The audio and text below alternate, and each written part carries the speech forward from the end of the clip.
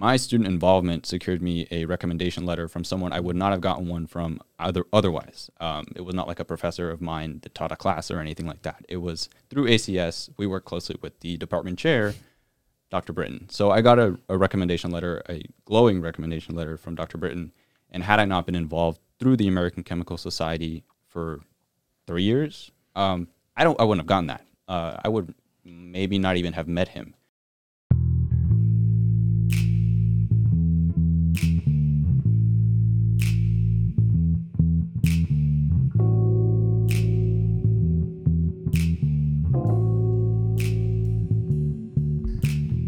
Welcome back. This is the first time I get to do an intro, and I am pretty excited. Senior biochemistry student, ACS vice president, active podcast listener, podcaster himself, pickling enthusiastic, Nick Coral, everybody. How are you, Nick? I'm good. It's my first time being on a podcast, so I'm pretty excited, kind of nervous, but I'm ready for whatever's in store today. I have no idea what you're going to be talking to me about. But I think we're going to talk about graduate school.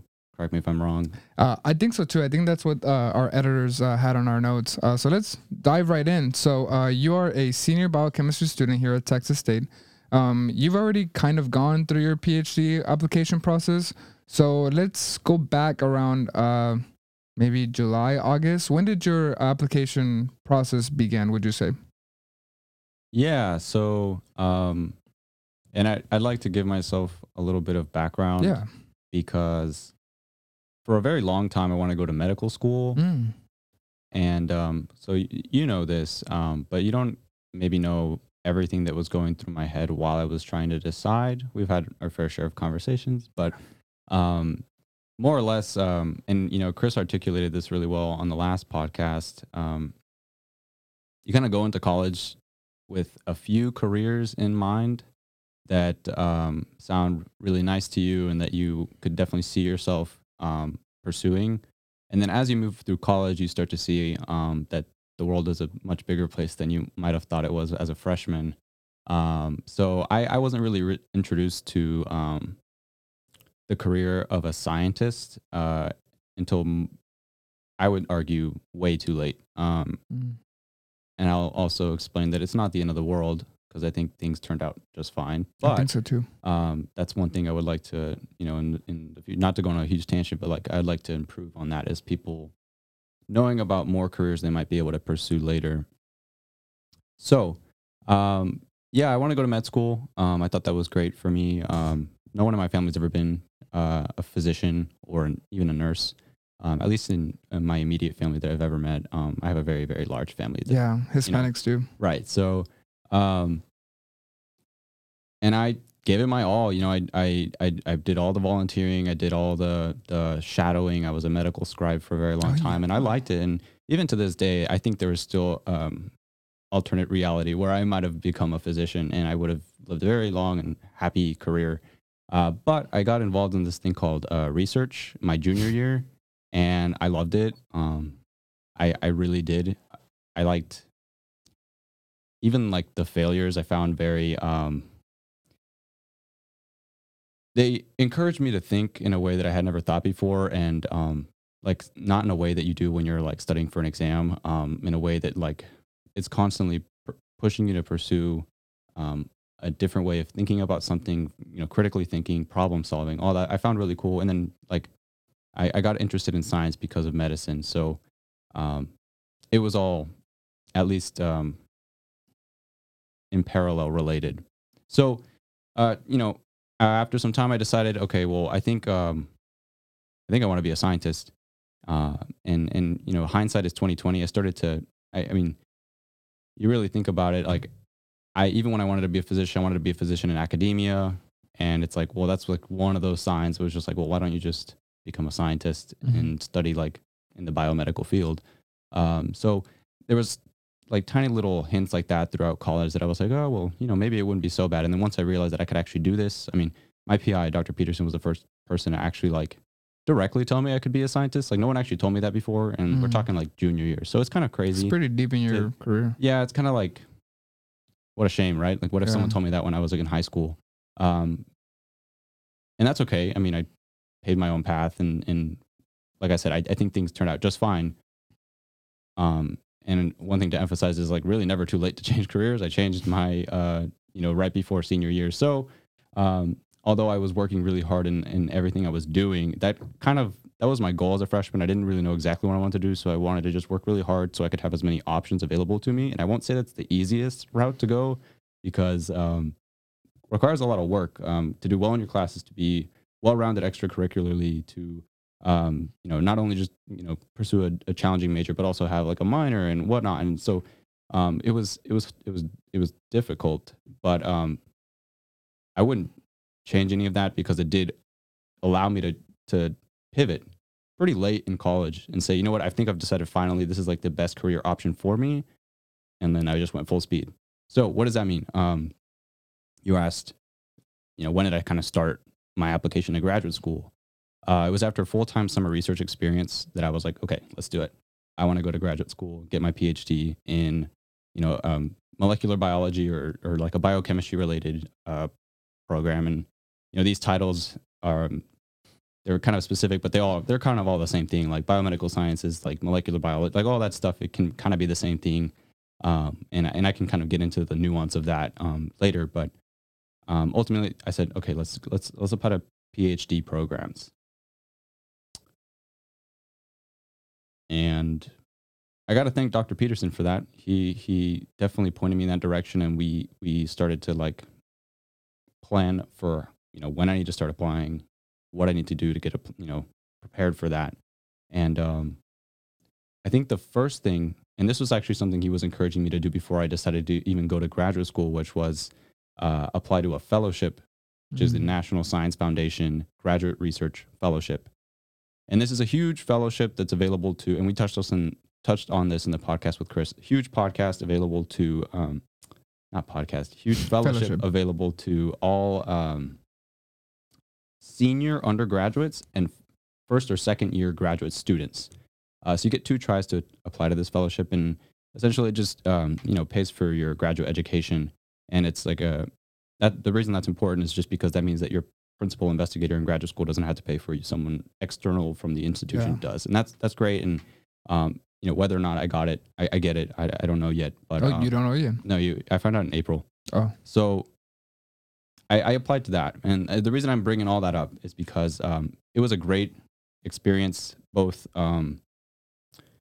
preparing me to literally design my own research project. Because I worked on my own research project junior and senior year, but I never designed one. Like I designed experiments, but I didn't design from beginning to end. Like the whole idea. Yeah. So the whole thing about the fellowship is it can't just be something that your PI puts on you and you write about it like a grant maybe.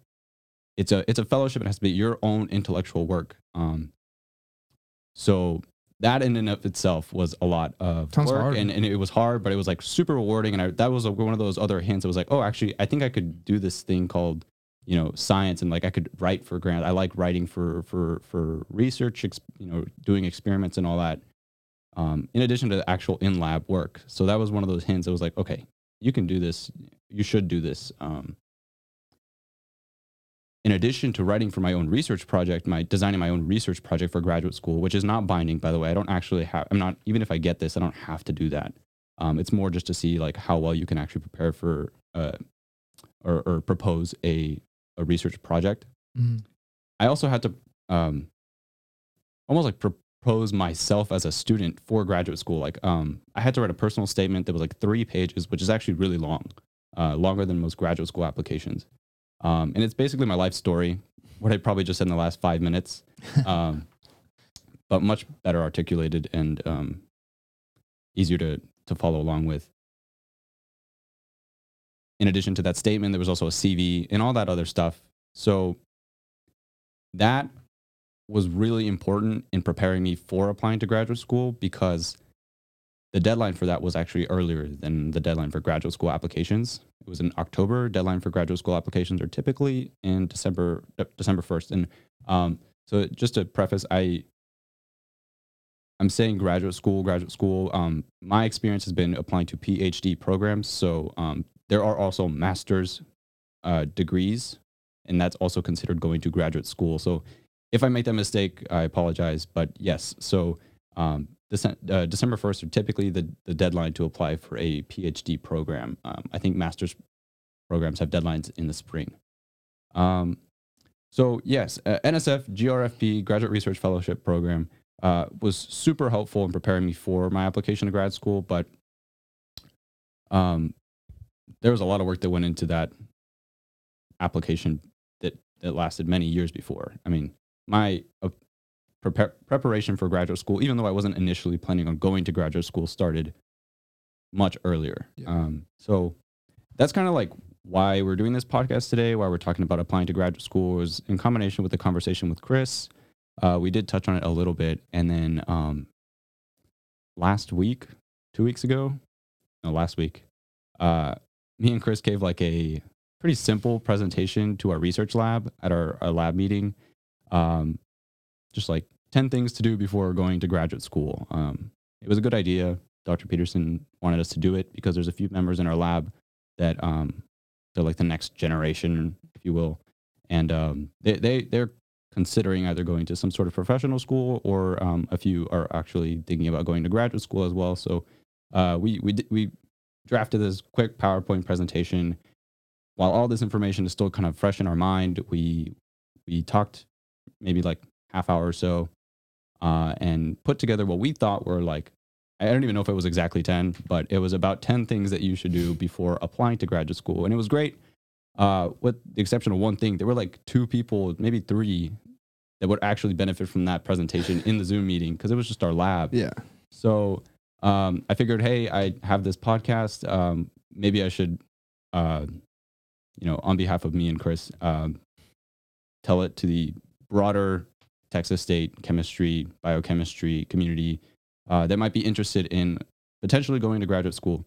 And I want to preface, before I go into these 10 things to do before graduate school, that this is not a exhaustive list. It is kind of like the big main points. And the other thing I want to emphasize is that I don't per se want to give a lot of advice. I'm merely just kind of sharing my experience, because there are different paths that you can take to getting into graduate school. I think I took a very, again, with the exception of wanting to go to medical school for 3 years, I think I took a pretty traditional route in like what you should do to prepare yourself. Because at the end of the day, like preparing for a medical school application versus a graduate school application, they're very similar. You got to get your volunteering. You got to get, you got to get those things on your CV to bolster, your reputation, and you got to do research and all that. So a lot of the stuff is applicable, even if you're not for sure wanting to go to graduate school. I mean, if there's anything I should like say again, is that it's okay if you're not sure. I wasn't sure until like a year ago. So actually less than a year ago. So if you're not absolutely sure, I would maybe still listen, because you could probably benefit from this, even if you want to listen to how to prepare for a medical school application or a graduate school application. I think there's a lot of takeaways that you can get from both. So what is the first thing that you should do, or one of the first things that I definitely put a priority on taking care of, involving yourself in before you apply to a graduate school program? I think you need to get involved. And that's very broad, because we didn't want to make the slides longer than like 10 slides. So get involved. What does that mean? That means research, look for internship experiences, get a job, involve yourself in co-curricular, extracurricular organizations. And within that, there's volunteering. That's a ton of stuff. And all of that is really important, because it supplements the stuff that you learn in your class. When I say get a job, everyone's got to make money, and like there are some jobs that pay really well, and that's important. But there's also really rewarding jobs that you can do at your institution that can perhaps provide you with more meaningful work, even if they do pay less. Those jobs, for example, you could be a private tutor, a tutor with some sort of organization like the Student Learning Assistance Center. You could be an IATA. And I think I'm missing a big one, but maybe not. academic related jobs, those are important. Those will really help you when it comes to finding mentors and whatnot, which could either be your boss, or networking with other students, because you're constantly interacting with students, and that can be really good too. I mentioned research, and I'll talk a little bit more about research later. Extracurricular organizations, it's really important to be a part of these organizations, again, because of that network that you immediately involve yourself in. You get to find meaning in this really hard thing that we go through called college, which could be made much easier if you, I guess, form those relationships with people and have this supportive group that can kind of propel you forward. So especially like freshman and sophomore year, getting involved is super, super important. And there's plenty of like really good organizations at Texas State. And I will say, when it comes to graduate school, being a part of these organizations that are like national is also really cool because they recognize those immediately. So if you're like the student chapter of, and you know, both of us are leaders in the American Chemical Society, that's a well, nationally renowned organization. So a student chapter of that, everyone knows what that is. Everyone knows what ACS is about. That's a great organization that you can become a part of and do chemistry or graduate school, professional school related volunteering, networking, professional stuff. That's all good. Great way to get your foot in the door to maybe someone's research lab one day and whatnot.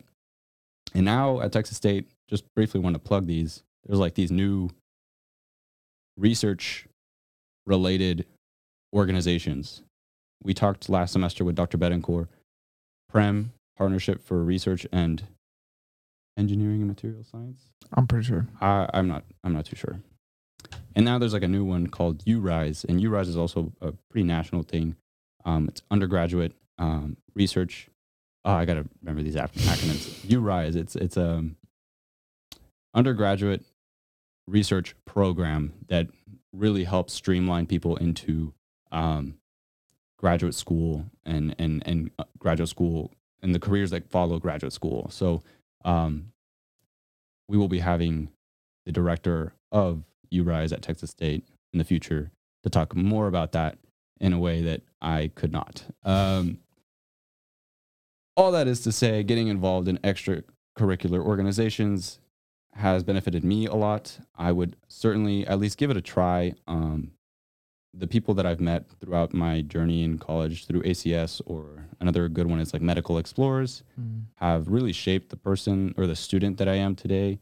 And I absolutely would recommend any person, if they were to ask me something to do in preparation for grad school, it would be that. To give you a break, maybe. Yeah. So for water. I also think it's very important with these applications because with any application process, I guess in this case, we're talking about PhD school, graduate school, all that stuff. Whoever's reading your application only knows you through an application, right? Like they don't have anything else to basically make a person out of you. So it's really important what you put in that application. What I mean is that everybody or most people can get good grades. You know, everybody can get a 3 or a 3.5 or a 4.0 GPA. But it's what does this person do outside of a textbook? Because everybody can do a calculation. Everybody can read a book and then take a test on it and, you know, do fairly well. But it's those extracurricular activities, I think personally, that separate somebody who's I'm going to do this and tunnel vision myself into this field with somebody who's basically more open into, I'm going to be part of the American Chemical Society so that I can then go volunteer at an elementary school. And then, you know, it just kind of makes a snowball effect of making you an outstanding student among other, you know, good students. And I think that's one way that you can differentiate yourself. And it's basically getting involved with many different organizations. And whenever there's a pool of applicants, you know, the first thing would be like, okay, who has a good GPA? You know, 3.5. Okay. But this person is involved in these extracurricular activities. This person is not. And, you know, and I think that in itself may get you an interview. I think, you know, if you put that you were part of, you know, Medical Explorers and you did this workshop on, I think they did one that was like Stop the Bleed or something like that. like that in itself already kind of tells a little bit about the person and like what they're interested in. And it may give you an interview, in my opinion. I don't know what you think about that. So there's two things I would add to what you said in my last pitch for getting involved. One is an anecdote, and in my interview with UCLA, I had an interview with the director of the program. And that was actually the first time I did any interviews. It was, I had no idea what to really expect. I think I was given some good like insight onto what to kind of expect and prepare for, but you don't really know until you do your first interview. And so mine was with the director of UCLA. And the first thing he said was not like, tell me about your research project or,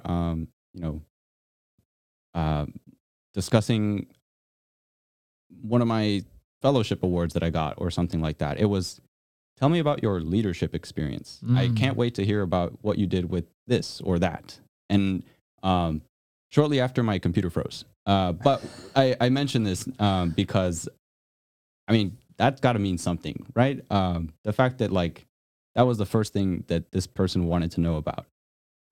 Really, I mean, it's got to mean something. I'm now using that as like my main motivation for people to get involved. Because like that, in graduate school, you might not have enough time to be maybe as involved as you are in college. So to maybe ground yourself in that in college is really important because it'll make it more natural for you to find another organization in graduate school and maybe do some side projects in addition to your training. But I mean, in graduate school, your main objective is to get the training required for you to become a functioning scientist. So having that experience already with you when going to graduate school is also going to be great. I think what you just said amplifies what we're talking about. That the fact that he didn't ask about your research first, he asked about your leadership skills and activities and stuff like that. Again, like the amount of applications that they probably receive that are like that the first few things are so similar, like grades and GPA and whatever. Like I'm sure that I think you said it was like 800 applicants for one of the programs that you applied. Like I'm pretty sure if you're applying to a PhD program, your grades are there, or at least they should be when you're applying to this type of stuff. Like there should be more for you to be differentiated from the crowd, and I think that's one of the best ways you could do it is get involved in different organizations. Even more so, let's say your grades aren't there. Two things I'm not going to talk about today are your GPA and your graduate research exam, your GRE. I believe that's what that stands for. Though universally, with all the programs that I've applied to, and I applied to 8, none were requiring a GPA limit. Interesting. A lower limit, and none required me to submit my GRE examination score. So I didn't even take it. And I think that's something that's very recent. Yeah. A lot of it had to do with COVID. And but I think a lot of programs are no longer going to require that because over and over again, studies have shown that your GRE score is not an accurate representation of how well you will be doing in graduate school and thereon after. So a lot of programs are like, I don't care about it anymore. I'm not going to speak for every program, but all the ones that I applied to, which is 8, didn't even care. I think it's a good. I think it's a good step forward. And if they do, maybe that says something about the program. So maybe like I'm not going to really like name programs or anything like that, but these are things that you can kind of think about. The other thing I wanted to say about getting involved, and the final thing was my student involvement secured me a recommendation letter from someone I would not have gotten one from otherwise. It was not like a professor of mine that taught a class or anything like that. It was through ACS. We work closely with the department chair, Dr. Britton. So I got a recommendation letter, a glowing recommendation letter from Dr. Britton. And had I not been involved through the American Chemical Society for 3 years, I wouldn't have gotten that. I would maybe not even have met him. He is a busy guy. Very busy. So again, and I'll talk about that a little bit as well, but letter writers are extremely important. They can really give your application that extra push it might need, and tell a story about you that you couldn't really tell yourself, or expand on your story. So you do all this getting involved. Another small, thing I recommend is like make sure you're recording all of this as you go, whether or not you have a CV or just a giant Excel sheet with all your volunteer hours. Record your volunteer hours, record your lab research hours as well. I actually had like a little diary on Excel. And it was just like in one sentence or less what I did that day in case I needed to look back on it a month later, which I hardly did. But I did find it kind of like helpful to just track everything I'm doing day by day. I would never shared it to anybody or anything. It was just helpful for me to understand or to put all my work in one place. And then at the end, counting all those hours. When you apply to graduate schools, especially if you apply to like 8, which I would say is a high number of graduate. I didn't say that earlier. 8 is actually a lot of graduate programs. And I'm glad I did that many, but knowing what I do now, I would have done maybe a little bit less. My point is, you have to put in those hours sometimes in some applications. They want to know how many hours you did for in my case, American Chemical Society versus how many hours I did for my time in Medical Explorers versus how many hours I did in research. So, and one more note on the research is how many part-time hours I did and how many full-time hours I did. What does that even mean? Yeah, so right now we're in the middle of the spring semester, and I am a part-time undergraduate researcher. I cannot spend more than maybe like 8 to 10 hours, and in some weeks, unfortunately, like 15, just because that's how research is. Sometimes I got to spend a big chunk of my week in research, and the next week I kind of take off to focus on my courses. But the point is, a lot of my time during the semester is taken up by my courses and by my extracurricular involvement and so on and so forth. So programs actually ask you for your part-time and full-time because to know, I actually don't know exactly why, but I would say how much full-time research experience is also really helpful in knowing overall how much you've committed to research. So they actually, in some programs, they do ask specifically how much of it was part-time and how much of it was full-time. So having a record of your volunteer hours makes filling out those applications much easier when the time comes. And I know, again, a lot of my perspective is graduate school, but like from the years of preparing for medical school, those are even more detailed applications. And a lot of the time, I guess they are like umbrella applications where you can apply to like all the schools in Texas, but it is still a lot that you have to put in. So recording your volunteer hours is really important. And then now let's talk about summer research, full-time research experience. This is something I think is really important, and there's many ways you could do this through. I can talk about my experience and some of the experiences of my friends, and even you could talk about your experience, Edgar. Full-time research experience allows you to spend, a 9 to 5, more or less, time in your research lab. Focus only on or at least primarily on your research project. And fine tuning those research skills that you've been working on during the semester, or even what I recommend to a lot of people is maybe starting research in the summer, because then you learn all these skills during the summer. Hopefully, you're doing it through a program like an REU, a research experience for undergraduates, where they pay you, they give you a stipend to work on research, and that's great because then you don't have to think about working or anything like that. Having that full-time research experience really allows you to see, okay, if I'm going to choose this as a career, is this something I am enjoying, so on and so forth. And if you've never done research before, starting in the summer, whether or not it's with an RU or maybe you just have a private arrangement with your principal investigator like I did, then you come into the fall semester and you have all these cool skills, and it's much easier to then work efficiently part-time during the semester. So you have these courses going on, your mornings are taken up with lectures. You're much able to, I would say, much more comfortable in the lab scheduling things. A lot of being a researcher is organizing your time. I was going to say time management. Time management. So having that down during the summer would be like super, like if I could go back, that's something I would do. I started research in the fall. So I had to kind of figure out the time management and stuff during the fall semester. Fortunately, I didn't have that many credits, but had I done it during the summer, that would have been great. Unfortunately, that year, nobody was in their research labs. That was summer 2020. In addition to the summer research, a lot of programs, they also let you like present your work at conferences or symposiums.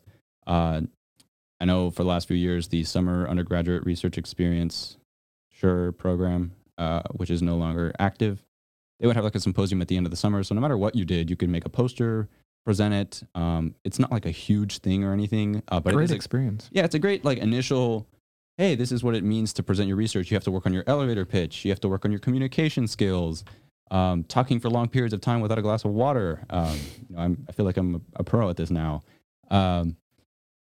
All pretty important skills, and of course, look great on your CV. So, in addition to summer research and getting involved, you now have kind of, if you want to think about it chronologically in the way that I'm talking, you've started to accrue a lot of stuff that can go on your CV.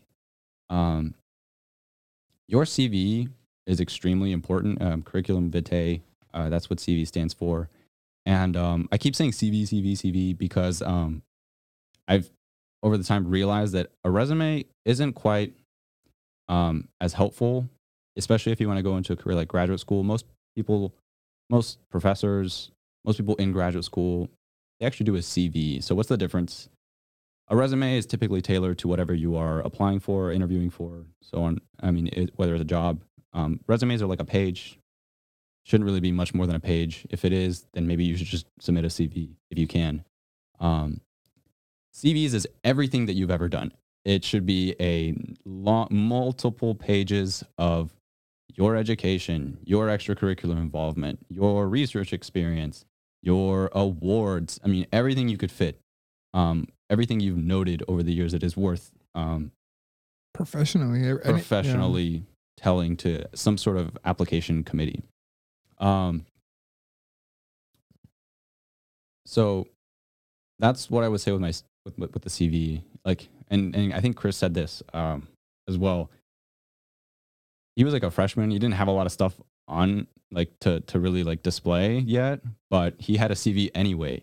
It was like basically an empty CV, but he said like it was kind of cool. Like people actually, when they would see that he had a CV as a freshman, they'd be like, "Oh, well, that's kind of cool. You're like, I guess, really well prepared, even though there's nothing on there. There might be like a few things on. Yeah, it's just like a name and an address. But no, for real though, if you have that CV early, then it's just a matter of adding stuff, maybe adjusting format over the years to your preference. But the nice thing about CVs is they're very, I guess it depends on how you think about it, but they're very simple. The formatting is very like easy to just skim through super quickly, again, because no one's going to spend very long in your CV at all. You put all this time into it and then like people just glance at it really quickly.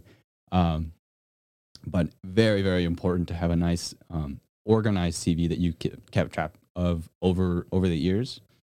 And so, okay, cool. Now you've been involved.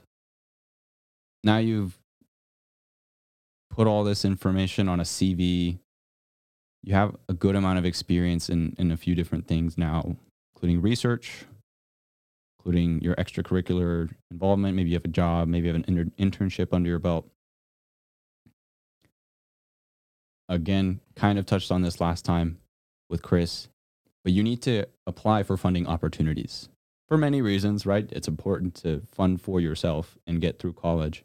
But it also gives you a level of prestige, I guess, recognition for the work that you do, because when you apply for these awards, you are looked at through a pool of applicants. And if you receive an award, that is one way of the graduate school knowing that, oh, you are very competitive. You have a history of being competitive.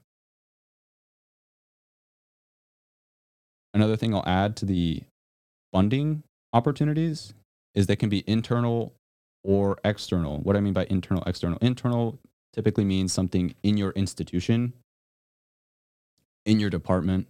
For example, every spring, the chemistry department, the College of Science and Engineering, COSE, they have their set of scholarships, and there are several, and historically they have a low number of applicants, which is just a interesting fact that I use to tell people to apply, because there are so many, there are a good amount of awards, and not a lot of people apply for them. So you wouldn't, even if you don't think you would get one, I always recommend to apply.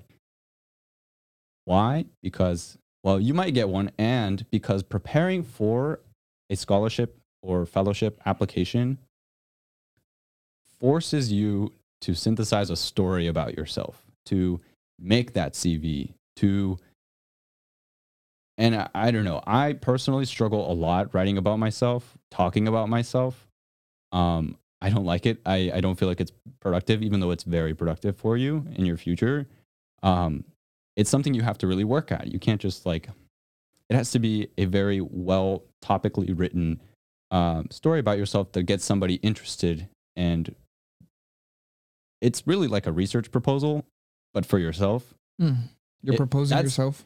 That's how I've kind of thought about it. Like your personal statement, if you will, is really like a proposal like, hey, this is what I'm proposing myself to you. What do you think? Am I competitive? Should I be admitted into your program? So just to summarize, applying for these funding opportunities, super, super helpful in getting that skill. It really is a skill of writing about yourself. Because why? Because when you apply to graduate school, you have to write a personal statement. And that is, I kind of alluded to it earlier. I talked about it a little bit earlier. This personal statement is much easier to write if you've already written for like maybe 5 scholarships throughout college. You kind of, it always changes, especially if you're like me. Your story does change a lot. And I don't know, I would say that's a good thing. That means that you've been really active in your professional development. But then it becomes a little bit easier to write about yourself. When you're applying for funding opportunities, you typically need like 1, 2, maybe 3 recommendation letter writers. So having that as well, forcing yourself to like ask that professor that you did, well and in their class, could you write a recommendation letter, a strong recommendation letter for me? That's really good as well. That person, you can then maybe consider writing a graduate school or a graduate program recommendation letter for you. And so now I guess I wanted to talk about the personal statement for graduate school, specifically for graduate school. And this is like, if you're a sophomore, or even a junior, like don't really have to start thinking about this quite yet. So I'm not going to spend a lot of time on it. But the personal statement, a lot of people dread it. It's a lot of work. I wrote mine over a period of months, partly because I was preparing for this graduate research fellowship. All they really want to know is, why are you applying to graduate school? What have you done to prepare for graduate school? And then what do you want to do in graduate school? More or less, right? That's typically the outline of a personal statement. And because all of this ties in with each other, your personal statement should reflect everything in your CV. If it does not, don't include it. You don't get a lot of space in your personal statement, so sometimes that's not possible. And that's where your CV can kind of elaborate more. Actually, sorry, it's the other way around. Your personal statement elaborates on your CV, I should say. But exactly. So that CV you have done first. You have that done. It's all nice, organized. Then writing the personal statement is much easier. You just go off of that and you say, okay, well, I need to write about this. I need to write about this. And what do your reference letter writers use to write their letters? Your CV. Your CV. Yeah. Everything that is in your CV, they then, I got a nice explanation of this by Dr. Peterson. His exact method for writing a recommendation letter is he looks at the CV, he sees the experience, the GPA, whatever, and that's like the topic sentence right there. And he'll just go from the CV, go back and forth. Sees something in the CV, writes his letter, goes back to the CV over and over again. I think it's also a really good idea, and especially for graduate school applications, to have meetings with your recommenders about what you want what you want them to highlight in your recommendation letter or something like that. Because I know I'm trying to think like if I was writing a recommendation letter, obviously I'd want a CV to at least base some of my thinking off of. But if we would meet together and you would tell me like, this is the mission statement for the program I'm applying to, I would like, for my leadership skills to be highlighted, or like my research experience to be highlighted. Just giving some type of direction, I'm assuming would be very helpful. So I'm sure you had some of those meetings. So what I did exactly was, hi, you've seen a lot over the years on my research experience, on my teaching experience as a supplemental instructor. I believe you know me well enough to write a strong recommendation letter for me. Could you please do this? Here's the deadline, blah, blah, blah. I tell them what they would be able to write well about, just to remind them, right? They write tons of these, tons. So in my, I guess, request for a letter in the email or in person, I say, hey, because of these reasons, I think you could write a good letter. And then, I don't know, I never had like meetings with my recommendation letter writers of like what they should write. And really common advice, you'll hear it all the time, is like tell your recommendation letter writers early so they can prepare and all that. In my experience, like that, it's definitely the polite thing to do, and you should absolutely do it. But like, I don't know, recommendation letter writers don't really start until like a week before the deadline anyway. But they have had your CV for a while. It's in their head. They know they have to do it. It's just like, that's how it is. I mean, professors are extremely busy people. So yes, tell them early. It's really helpful in allowing them to be prepared to write you a strong recommendation. And everyone says, always say, can you write me a strong recommendation letter? Just because, and I don't know who said this, but I think it was Dr. Peterson. The best response you could get when asking for a recommendation letter is a strong recommendation letter is, no, I can't. Because at least they're being honest with you.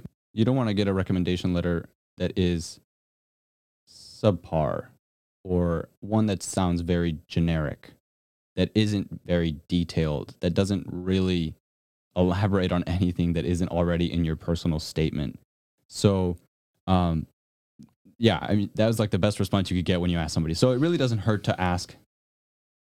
Almost every time I've asked for anything, not just graduate school, if I could get a strong recommendation letter or a reference, it's like an absolute yes. Like, yeah, of course, just let me know when the deadline is. Remind me, bug me. That's the typical response. That's also something that you should do. I won't like deviate that much from the conversation, but I feel like whenever I was asking for like reference letters, I would be like, I don't want to remind them again. Like I already sent that email.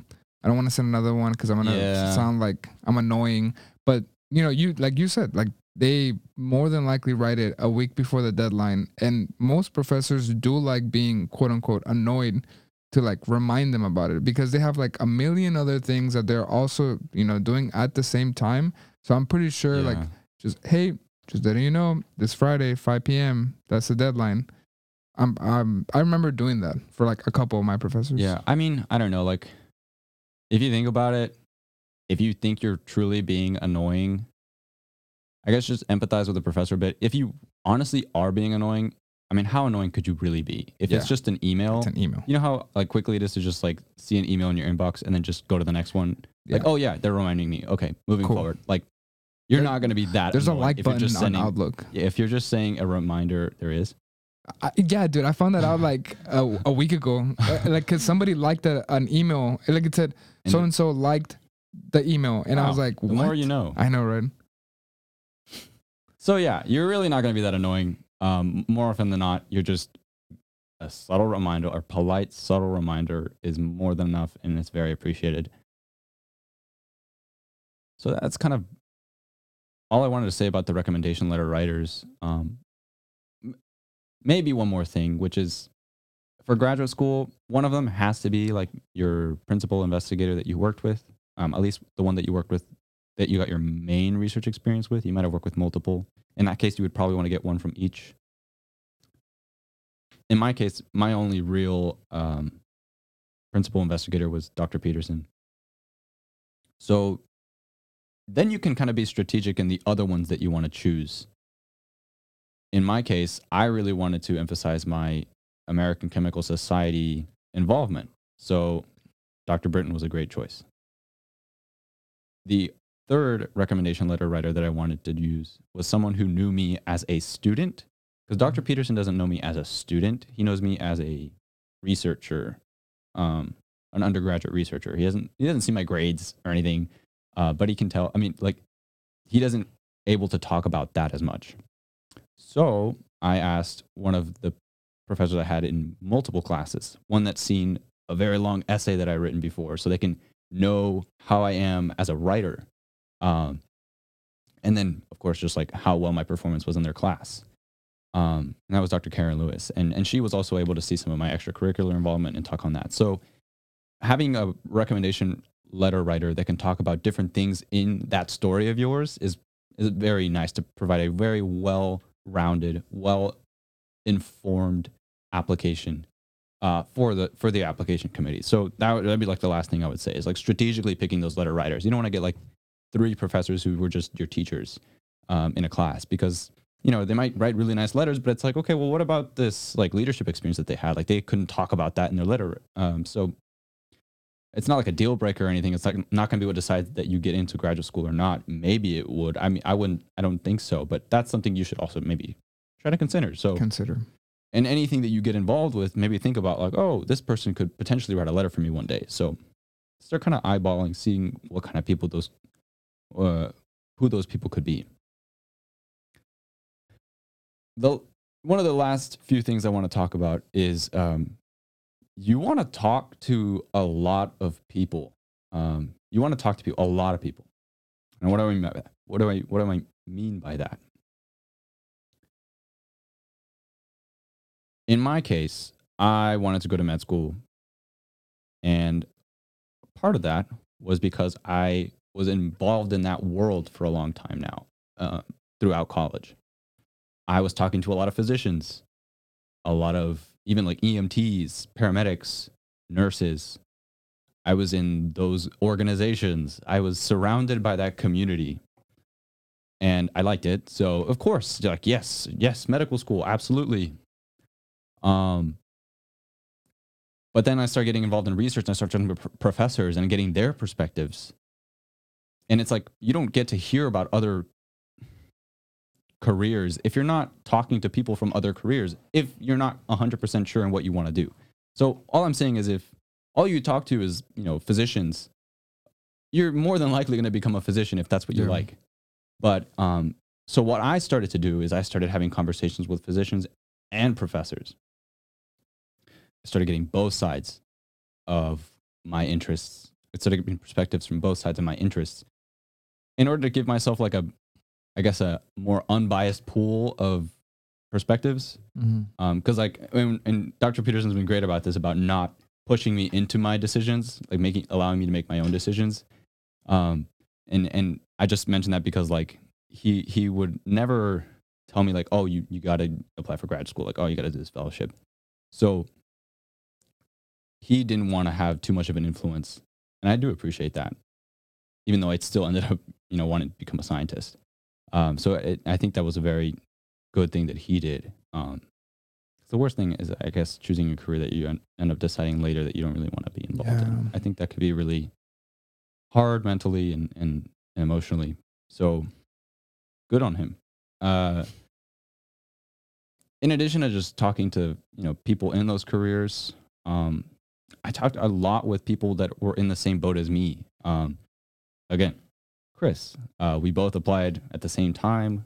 We both have a lot of similar classes. Or even our applications sometimes had very similar parts of things. Both SIs, both lab Is. So we talked all the time about our applications, about our letters, about our application to the fellowship, because it was in part like that support system that I was talking about. And it was also just like having him to check me, and I check him on like one way of doing something, or fine tuning this part of your personal statement. Like, you need to be more direct when you say this. You need to stop rambling. You're wasting lines of text. That sort of stuff. Super helpful. Having that support group is also really important. So talking to a lot of people, getting those different perspectives, was very important to me. And when I did that, a lot of opportunities kind of presented themselves. I'd tell a lot of faculty like, hey, I'm thinking about applying to graduate school. They say, oh, you should check out this program. Or, oh, I know a person who went to this school. Or their personal experience with PhD programs that allowed me to kind of like think of what to look for and what to kind of maybe stay away from. So getting that holistic perspective is super important. And whenever you tell a faculty member, especially at Texas State, like, because that's what I know, that you're interested in graduate school, they're so like, I guess, excited and happy to help you. Yeah. Because I mean, if you tell them you're going to medical school, awesome. But like, that's not what they did. Yeah. They don't have a lot of room to help you with that. Which is a drawback of going to medical school at Texas State, because there is no Texas State medical school. So that is one drawback, I would say. But yeah, like getting those perspectives from the faculty and like, oh yeah, you definitely like apply to this scholarship. Chris said like he found out about ACS scholars through one of his professors. So like, yeah, talk to as many people as you can. And keep in touch with them as well, because you never know. One day you might need a letter from them. So that's true. We're kind of like wrapping up just kind of like a whole overall application process. And you mentioned support group. And so this conversation, I'm relatively aware of the process because I will also be looking to do that in the future. But something I don't necessarily know at the moment, which is definitely going to affect some sort of way in my decision and like the things of the future, is family, like my own family, like my mom, my dad, my sister, family, that I guess you'd say like immediate family. And I don't know exactly how it is in your case, but in my case, nobody even close to a PhD. That, I guess you would say like that level of education or time in education. I think I may have a distant uncle that has a master's in something, but I mean distant. Like I don't communicate with that, part of the family. And I guess my question would be, whenever you decided, because I mean 3 years is, a chunk of time that you've probably been telling your family, oh yeah, med school, or like, oh yeah, physician, or oh there's this and that. So I guess like I wanted to at least for a little bit explore, how was telling your family that you're now gonna try and do graduate school and go for a doctorate, like how were they aware of like your interest in medical school to the point where they may be surprised that you now wanted to do graduate school? Or how did you maneuver through that? How was that? So maybe this is my family has never really been very involved in my career choices and like what I ultimately decide to do. They're always very supportive. I want to underscore that, but just not where they come from. They don't understand a lot of it. And I will say my father, he is more involved in that, but at the same time, very hands off, kind of like kind of like how I like, a research environment. Very hands off, allows me to kind of figure it out for myself. So when I told him, it was just like, oh, that's pretty big. You seem excited about it. Congrats. And I'll get into this a little bit more later, but I guess part of my family is my partner. That conversation was also really important. Because wherever you go to graduate school or professional school, it's like at least a 4-year commitment. For graduate school, it's typically 5. Yeah, I was gonna say at the very least. Again, for a PhD program, it is typically 5 or more, depending on several factors. So, yeah, a lot of people, when you get into it, you have to think like, okay, what programs am I going to apply to? I applied to 8, and that's a lot. In part because I didn't know, I guess, how competitive I was going to be on a national level. I'd have like, and interesting. So like Dr. Peterson, he says like, yeah, I think you're a strong applicant and everything, but he's also a new, he's an emerging principal investigator. He's an assistant professor. He doesn't even have that much, I guess, insight into like how competitive I am on a national level. He has his own personal experience to speak from. So it was even hard for him to reassure me. So I would, but I did get like, yeah, you're going to get somewhere. You got this. Just very supportive, but you never know. Yeah. And so in my case, I was doing the strategy of applying to as many programs as I could without sacrificing the quality of my application. Because you could apply to 20 programs and there could be 20 terrible applications because you can spread yourself very thin. And I would say I would have had a slightly better application to some of my programs had I done maybe 7. Because 8 applications really pushed it at the end. And so, and I didn't even mention this, but so I could just briefly mention the programs that I applied to and see if you can pick up on a trend. I applied to the University of California, Los Angeles, UCLA, UC Irvine, UC Riverside, UC San Diego, the University of Southern California, a private institution. Looks like you like the coast, huh? The Scripps Institute of Research, which is based in La Jolla, near San Diego. And the University of Texas at Austin. Hey! Yeah, and I think that was it. That was 8. I wasn't counting from honest. I believe so. And if there's one more that I can't remember, then it'll come back up. And Caltech. I applied to Caltech. Yes.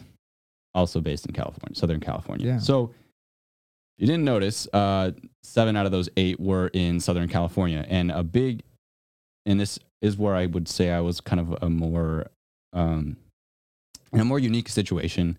A big deciding factor in where I wanted to go to graduate school was where my partner was going to be in the next maybe 5 to 10 years. Mm-hmm. So this is a relationship that we are taking very seriously, and strategically, I wanted to be somewhere that I would be near my partner throughout graduate school and after. So that was very helpful in narrowing down the programs. Like, I mean, in a situation where I didn't have a partner, yeah, I would have applied to like maybe a school in the East Coast or something. Why not? There's great programs over there. For example, like Dr. Peterson went to Johns Hopkins. A recommendation letter from him, and applying to Johns Hopkins would be very nice. I mean, it would really help out. And for example, that's what Chris did. Yeah. So one of my main limiting factors for where I would go to graduate school was geography, being in the same general area. And then UT Austin, because not a safe school. I wouldn't say it was a safe school decision. It was actually where I told the graduate research fellowship that I was going, and just briefly, like, you have to tell them at least one graduate school that you are applying to. So I told them I was going to that one because it was strategically based on the project that I was pitching. It made sense. It was logical. The research that they were doing there would have complemented my proposal really well. But there was a low chance it was going to go to Austin. Mm-hmm. I just want to leave Texas too. I've grown up here all my life. So it's a good change. I mean, come on, go to the West Coast for graduate school. It sounds awesome. In a time where you're going to be very stressed, very overworked. The beach to know that the weather is going to be around 70 degrees year round is pretty outstanding. Southern California is where I decided I wanted to apply. I looked at the programs there.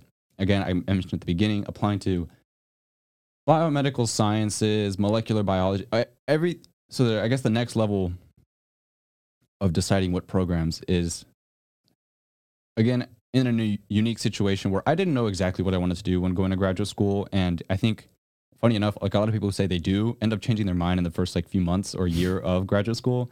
So that is nothing to be concerned about, by the way. Not knowing exactly what you want to study for the rest of your life. Like, no one expects you to be completely sure, but they do expect you to have at least some sort of idea or direction, or like nothing that's binding, but something that like you've thought about and like a clear trajectory and that you in one you could take. Mm-hmm. But again, nothing like no one's going to remember what you put in your personal statement as far as what you wanted to do. I think even after you get your PhD, like you may want to do something you could do else. Whatever you want. That's one of the beauties and what drew me to getting a PhD is like I can do whatever I want. So I applied to what's called like interdisciplinary, interdepartmental programs, or what's commonly called an umbrella program, which consists of a lot of different PhD programs that go in through the same kind of application pool. And typically in those programs, your first year, you're grouped with like a very large class. And then after that first year, and this is common among most PhD programs or master's programs too, I think, you then decide which lab you want to go into. And then that lab is also associated with some sort of like a home area, a sub program under that umbrella program. So I thought that was best because I'd only been in one research lab before, and I hadn't really seen a lot of other research labs, a little bit, but never like truly worked in one for a long time to really understand what other lab cultures could be like. So that flexibility, that interdepartmental structure, I thought was best for me.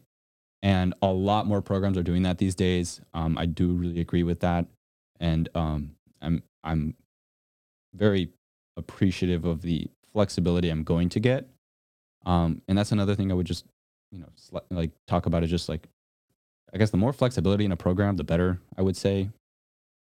You never want to be like bound to something. I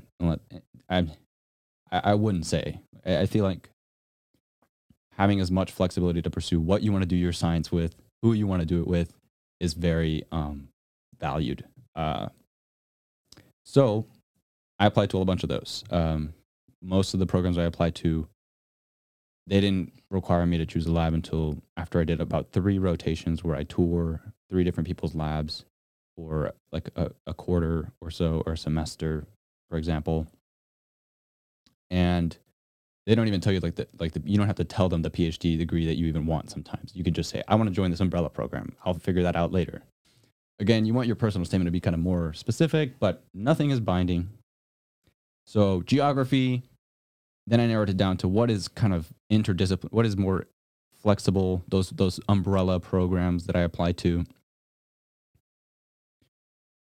And then it was just like, okay, well, what about the research? You'll notice like that's the third thing that I considered.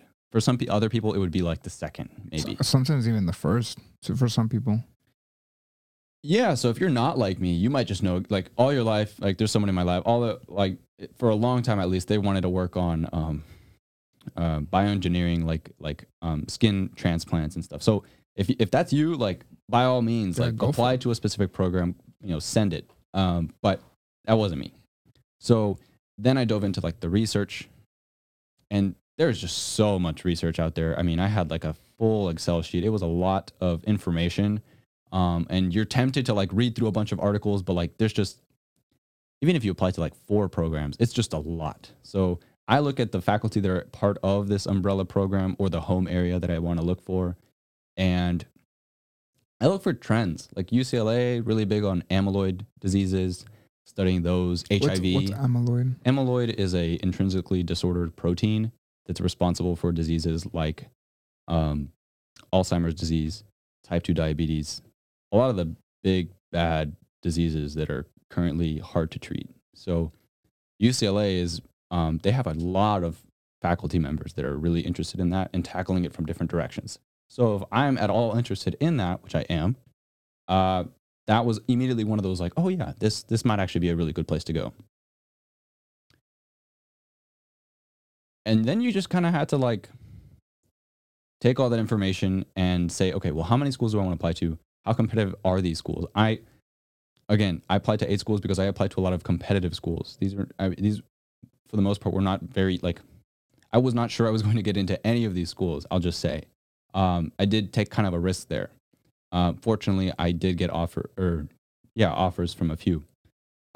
So why was your approach that way? Like, why didn't you apply to a quote unquote safe school? That's a good question. That's a really good question. Maybe. So I think part of it was, if I really wanted to do this, I didn't want to just go to like a quote unquote safe school.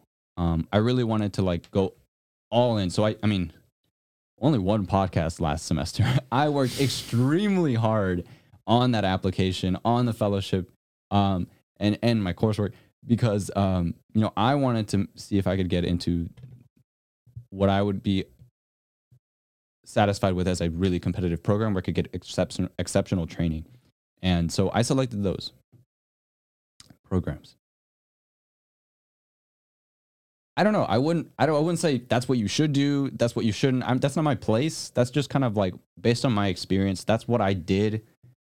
I was fortunate enough to get interviews at those programs, but like, I don't know, that it could have gone differently. And in that case, there are plan Bs. My plan B could have been to work for a company for a couple of years, get some more experience that maybe a program was looking for. Plenty of biotech companies in the Austin area that I could have definitely done. Or there's like an MSEC program at Texas State where you get your master's, and it's like a bridge program into getting into a PhD program after your master's. So that's something I could have done as well. I prefer to just go straight to PhD because I think one of the best times to apply for a PhD program is your senior year, no matter how, I guess, competitive you might think you are. Because your senior year, you have all these faculty around you that are like this support group that can help you. If I would have then gone and worked for a company for a couple years, yeah, I'd have more experience. My CV would be much better, but like you're kind of removed from academia for a while. You kind of lose that, those like bumpers in a bowling lane. Like, I don't know, you lose I get that what you mean. drive almost. Yeah. You have to kind of get back into it. And I'm not saying it's impossible, and plenty of people do that. I think the average age of entering a PhD program or medical school for that matter is like 25. Like 25, yeah. It's older than, older than you'd think. Absolutely. So again, not telling people how they should do anything, just my experience. I felt like I was supported very well into applying to graduate school, and that's what I wanted. So that's what I did. But there were plan Bs as well. Yeah. So, well, we've gone through pretty much most of the list. I guess the final thing in choosing the program was like, what do I want my career to be in after all this is over, after all this training is over? You know, I like teaching. I've always wanted to be in academia, but just like it was with med school, you know, all I know is academia. Pretty much, I don't have internship experience. So who knows? Throughout graduate school, I might totally change my mind and start up a company or something, for example, or go work for the FDA and the government. I don't know if you know this, but I know during graduate school, you can take a semester off and do internship. Yes. It's not like a quote unquote semester off. Like obviously it depends on the PI and the program and a bunch of other stuff.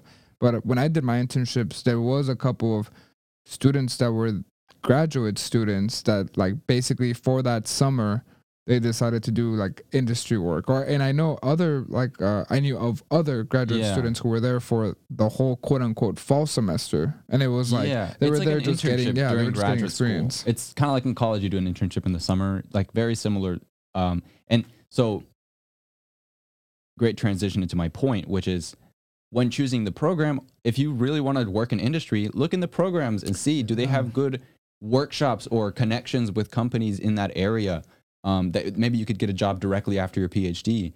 Do they have training sessions? Do they have a structured into the program an opportunity for you to do an internship with that company?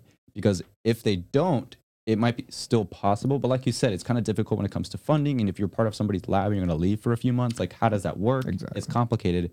But if a program has it already built in, that's very appealing. That's something that you might want to consider when choosing a program as well. So, with all that information, I mean, it was so hard to narrow it down. I think I went from like 18 to 8. Yeah. I mean, and it wasn't just in California at first. I was like, well, maybe I can try this long distance thing with my partner. Problem is, I've been doing that for years now. So it's not really something I wanted to continue doing. And so narrowing it down was very difficult, but ultimately you got to make a decision, right? So,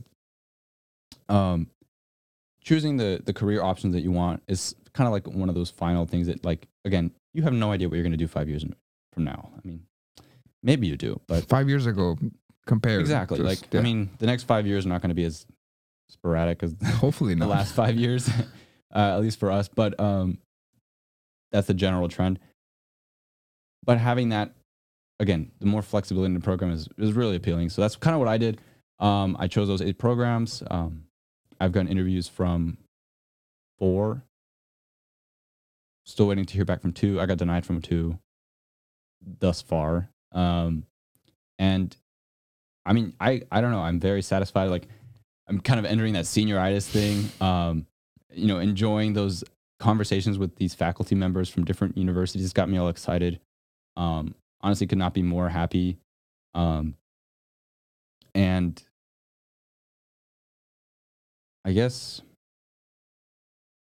that's all I'll say, because I don't want to give too much advice. I just want to share my experience. I think it's a good idea to share the experience, share what worked for you, and let people who hear decide what works for them and what doesn't work for them. Because I think most of the decisions made throughout, between 18 and 22, I would say, are based on personality, right? And it's like most of them, at least, because it's very much your personality to, probably the way you even approach this whole application process. Because, and again, not to go into much depth into this, but, you might have taken a gap year. And, in that gap year, you can work, you can do a master's, you could do a lot of different things. But your personality is, I'm in this state and I'm going to keep that work drive, going, into graduate school.